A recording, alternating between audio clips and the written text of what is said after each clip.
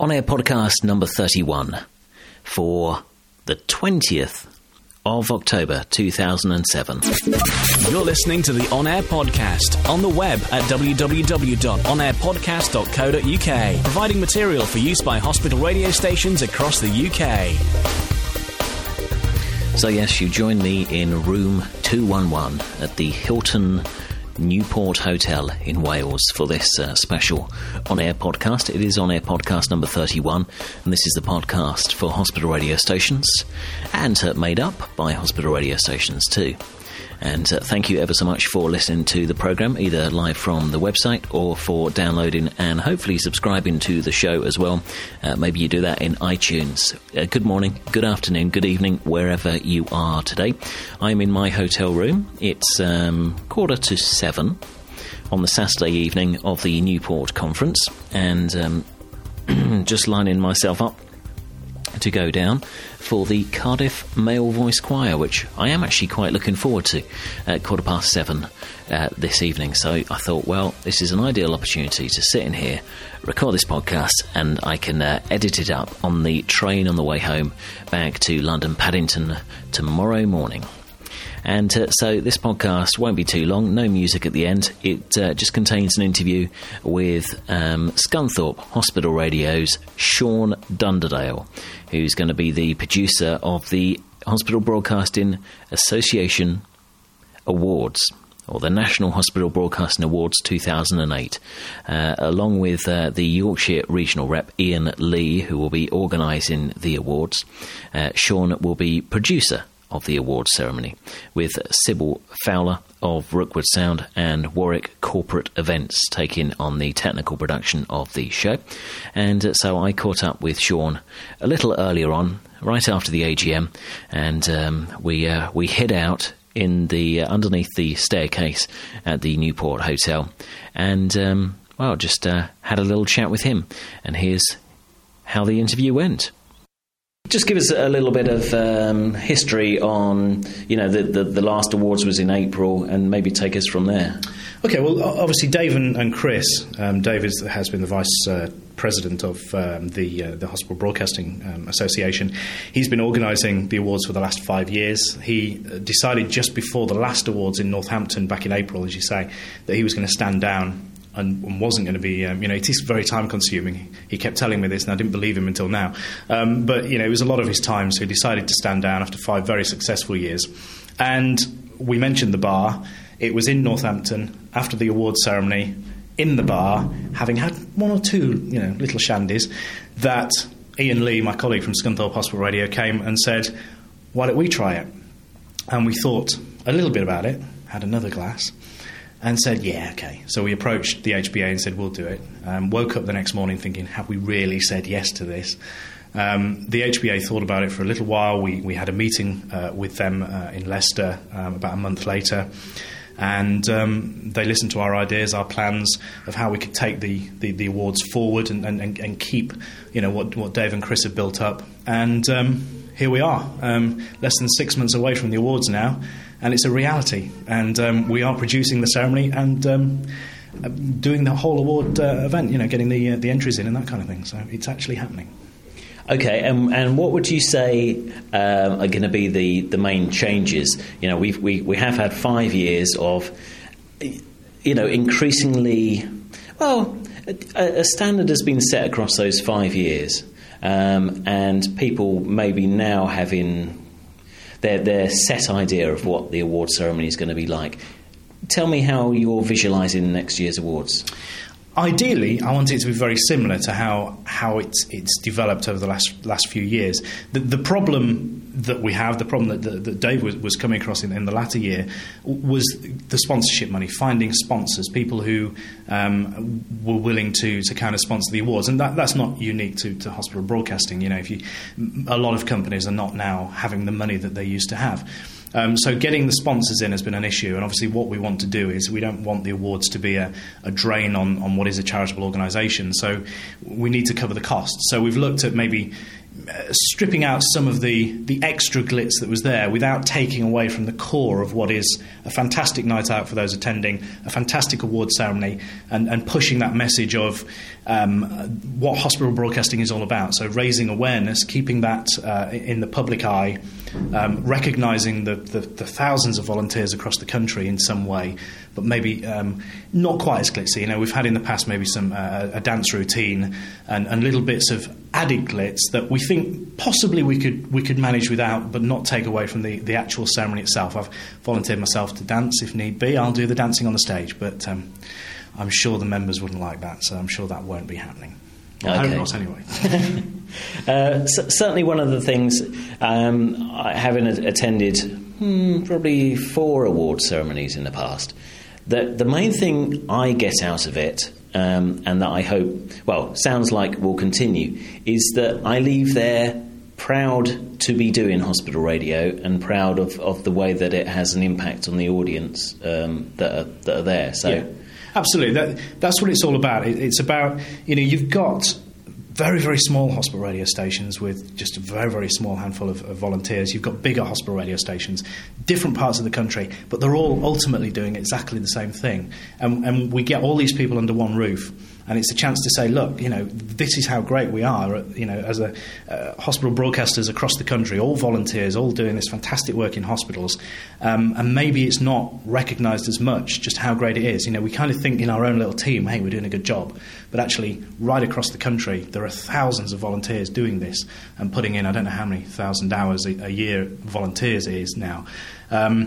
And it is getting that recognition. And so the people who are at that ceremony come away thinking, we're doing a fantastic job, and it's just getting that recognition from various people. And it's raising awareness, greater awareness, if you like, outside of the ceremony itself, of the good work that the volunteers are doing. And that's really what I want to do. It's the ceremony to be the spur of Hospital Broadcasting Week, but then to lead on from that, to have the publicity that can go for the rest of the week, if you like, and let's raise the profile and make sure that week does stand out to the greater public, to the people who, patients, if they come into contact with hospital radio, know how great it is. But there's a lot of people who maybe don't come into contact with hospital radio, and fingers crossed they never will need to, but the chances are they will, and they understand what hospital radio is all about and how, the amazing work that's carried out. And so part of you come into the awards as the new organisers, brought in 2 new awards. So we're keeping all the existing ones. Yes. Yeah, they're not changing at all, and there's an addition of 2 others. Yes. Could you describe what those ones are? Yeah, well, we felt, the Outstanding Contribution Award, last year it went for the Billy Bug campaign, which was this, it's a little sort of 2 or 3 minute information piece, which was designed by one hospital radio station, which went around the country just urging patients really to keep on top of things like MRSA and things, and wash your hands and that kind of thing.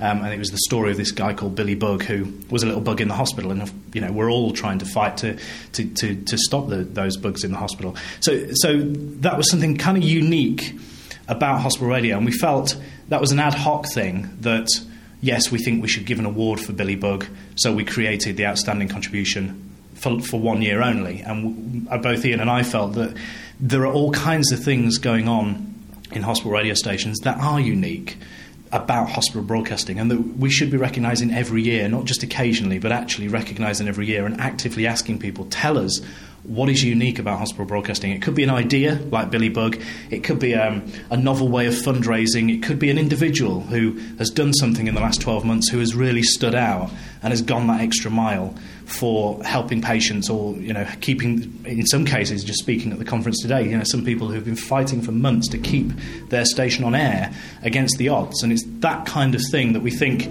that category would be great for. We've got the John Whitney Award, which is, to some people, seems to be the same award, but it isn't. The John Whitney Award is almost the long service award, if you like. It's somebody who has been doing hospital broadcasting and been involved in some way for a long period of time, whereas the Outstanding Contribution is somebody who's done something, gone that extra mile, or has come up with a unique idea over the last 12 months. The other award, the Volunteer of the Year, really, again, looking at the categories, I know from my station at Scunthorpe, there are people who don't want to talk into a microphone. They're not comfortable talking into a microphone, but they'd still do some fantastic work, whether it's, just working in the record library or fundraising or request collecting. And really, the awards in the past have been more focused on what's going on air than what's going on off air. And what we wanted to do was open the volunteer award up for those individuals who do fantastic work. If you like, the unsung heroes, they do fantastic work, but not in front of a microphone. And so we want to try and, let's get those. I don't want to call them backroom boys and girls because it sounds like they're doing a secondary job to the person in front of the microphone. It's an equally important job, and it's equally important they should be recognised. So that's the aim of the Volunteer of the Year award. And how is that? Because previously with things they've been presenter of the year, and so the presenter has put forward their things. How are you kind of getting in nominations as such? Just nominated by other people in that station? Yeah. Ideally, it's kind of. We've got the entry form, and it's on the HBA website as well. The details. The idea is, if you know somebody who is doing an outstanding job in your station and has done, over the last year or so. Behind the scenes, put them forward. Please push them our way, and just write a few paragraphs about why you think that person is deserving, the recognition of the work that they've been doing. So that's that for that award and the contribution award. It's more a written application submission, which the judges will then read through them all and will take into account, who they think perhaps has stood out more. The other awards are same as they were. We want audio examples on CD or minidisc. Some awards are 5 minutes, some are 10 minutes. So again, check on the website for the exact details there of the exact duration of each of them. But yeah, we want the best of hospital radio to be displayed in audio form, so the judges can sit down and have a listen and feel, when they've listened for 5, 10, 15 minutes, however long it is, that they understand what that station is trying to do or what that presenter is trying to do, and know that it's reaching the achievement of what hospital radio is all about, really, if you like. And you mentioned the judges. We've still got quite a lot of the previous judges, which is a great sign. It shows that they, really do enjoy doing it. And we've got some new ones. Yes, what we've tried to do is try and get judges right across the UK, so that we've got people everywhere contributing, rather than, if you like, just a handful of judges from one or two regions. And what we've also tried to do is to bring other people in who will help raise awareness of hospital broadcasting. So we have like Paul Donovan, who writes for the Sunday Times. He's the radio reviewer in the Culture magazine of the Sunday Times. He will be judging Station of the Year, one of the judges for Station of the Year. And as part of that, he will write a couple of columns which will appear in the Sunday Times Culture about hospital broadcasting nearer the time. So that's nationally raising awareness of hospital broadcasting in the UK, which is what we want to do. Other judges, they've perhaps worked in hospital radio in the past. They're working in professional radio at the moment. Phil Hughes, who's the head of programming at Radio 2, he, for instance, will be one of the judges again. He's done that in the past, and he's delighted to be back. And various other people who work at the moment in BBC local radio stations, commercial radio stations around the country, or have some kind of involvement in hospital radio, or previously. The Vice Chairman of the Labour Party, Ian Causey, who's an MP, he will be one of the judges as well, and he started life in hospital radio, has still got an interest in radio itself. So it's a variety of people, just trying to take some of the great judges we've had in the past and just add to them, put some new faces in there, and maybe they'll have a slightly different approach to listening to the entries than some of the previous judges, for instance. Everyone's got a different idea, so that's how that'll work. So you mentioned listening to the entries. The entries this time are in before Christmas. Yes, I think they have been the last year or two. The reason, really, and Christmas is a very bad time, I know, but the reason really is we need to get them in before Christmas so that by the new year they can be with the judges. And we do it in two stages. There's a huge set of judges who listen to everything, sift it down, and then they, if you like, will come up with perhaps the top 10. So these are the people who will then be shortlisted. And then, from that top 10, the next tier of judges, including like Paul Donovan of the Sunday Times things, will listen to all 10 and will then vote between them to get the commended, the highly commended, and then the bronze, silver and gold award winners. And so to do that, and to try and get that shortlist out early in the new year, to then have the second wave of judging, to then obviously get the awards engraved and ready for March the 29th, means we had to move it forward. Ideally, what we also wanted to do, because the spring conference, always very successful, very popular with people, we wanted to try and get the nominations out before the close of residential bookings, because obviously if you're nominated, you might think, well, we got a chance of winning this, we should be at the conference. If they weren't thinking of going, it might be an extra incentive. And the problem is if we delayed it and left it a little bit longer, then there may be problems of getting those nominees actually into the awards table, because it's all booked up, to get into the awards ceremony itself. So we've had to move it forward a few weeks, but it's the same sort of timescale as it has been for the last couple of years, but those are the reasons why. And so the nominees will know that they've been nominated before the award ceremony, as in previous years? Yeah, as in previous years. A shortlist will come out early, I think in February, sort of late January, early February. And the nominees, the 10 nominees, if you like, in each category, the shortlist will be out. And then from those nominees, there will again be the 5 commended, and then there'll be 2 highly commended, and then there'll be a bronze, a silver, and a gold winner.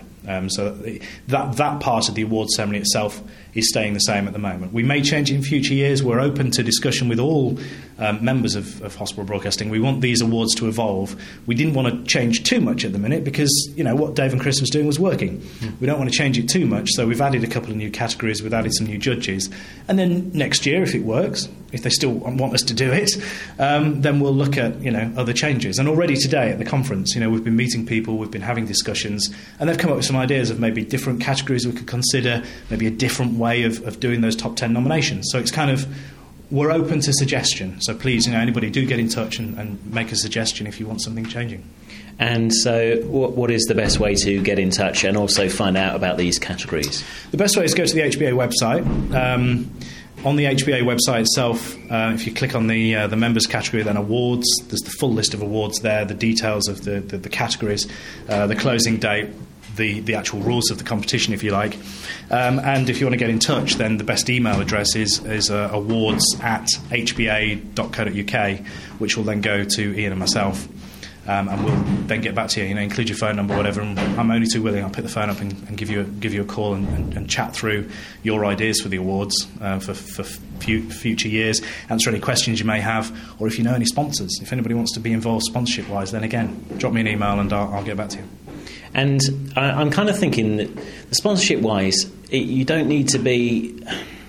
You're not necessarily after a sponsor to sponsor an award as such. They might want to sponsor flowers for the stage. Yeah, there are different levels of sponsorship, and I'm not after somebody with a massive check that's going to sponsor the entire award. If there's anybody out there who's got a big check and wants to cover the whole cost, that'd be great. But I accept that probably isn't going to happen. So there's different tiers of sponsorship. You can sponsor an award if you want. Independent Radio News, they're sponsoring the Speech Award again. So it's the Speech Award with IRN, which is great. Thank you, IRN. And there's various other sponsors involved. But it could be, the flowers for the staging. It could be offering a prize. BBC Radio 2 have been sponsors in the past. We all know what's going on at the BBC at the minute. Lots of cutbacks happening, so they haven't got the money to physically give us cash. But Phil at Radio 2 has said that the winner of the male and the female presenter of the year can go and spend the day at Radio 2, which is a kind of money can't buy prize. So an extra incentive there. John at IRN always says for the Speech Award winner you can go spend the day at ITN. So there's little extra things they can give us. And so, there may be other services out there, maybe a jingle company or someone who would like to give the Station of the Year a jingle package, or there's all kinds of little things that we could do as add-ons for prizes if the money isn't actually there. Money's there to cover the cost. That'd be fantastic, and we know we can do that this year. But there's little add-ons. Anything, if anybody wants to get involved in any way, we're open to offers and suggestions, definitely. Okay, Sean, I think that'll do us. We'll head to the bar. Yes, definitely. And thank you for spending time chatting about the awards. I'm looking forward to it. Yeah, it should be a good night. 29th of March, I want everybody there in Leeds, whether you're nominated or not, because it's going to be a good night and we can celebrate hospital broadcasting. And just go to the website, hbauk.co.uk, and check it all out, and let's get your entries in. And so, to me, it sounds like it's going to be a great awards. Really looking forward to it. Taking place in Leeds next year. And that should be good. In the newly refurbished hotel, I can, if you bear with me, grab my sheet of paper. A first-class return to Leeds. It's going to be the hotel has been extensively refurbished. Costed £10 million, reinstating many of the original Art Deco features. The awards ceremony taking place on the 29th of March 2008, the conference itself running from the 28th of March to the 30th, and that will kick off Hospital Broadcasting Week, as Sean was mentioning. So you do have to get your residential bookings in by the 29th of February 2008, but you don't need to wait until next time. Last time, they said that when we went to Leeds, they had to turn people away because they ran out of rooms. So send in your booking form and secure your place. Of course, you can find out details of the Leeds conference, hbauk.co.uk, and there will be a link to that on the show notes, which you can get to via the On Air Podcast website, onairpodcast.co.uk. And just a reminder that the competition has been extended until the 31st of October.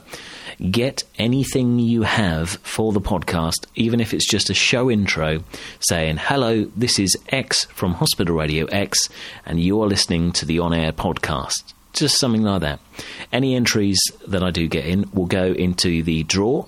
We've got 2 licenses for P-Squared's Nexus system to give away. Draw taking place 31st of October 2007. So if you are entering that, a good luck to you, and I shall let you know. Next week, bit of Wade's World here. Next week I shall be in Cornwall, down in Truro for a few days, going down Thursday, Friday, Saturday and Sunday, and so the podcast will be back in a fortnight's time. So get your entries in, and hopefully I can play some of those. You would have also received down on the feed Michelle McManus interview, and John Watson from Hospital Radio Perth sent that one in, and she was appearing at a local theatre, so you can find out more about the life of Michelle McManus after Pop Idol, I believe she was in. So head across to the website, you can download that, or if you subscribed, you would have already got it. It's the benefit of subscribing. It means that every time there's a new episode, it'll automatically get downloaded for you. You don't have to keep checking back onto the website.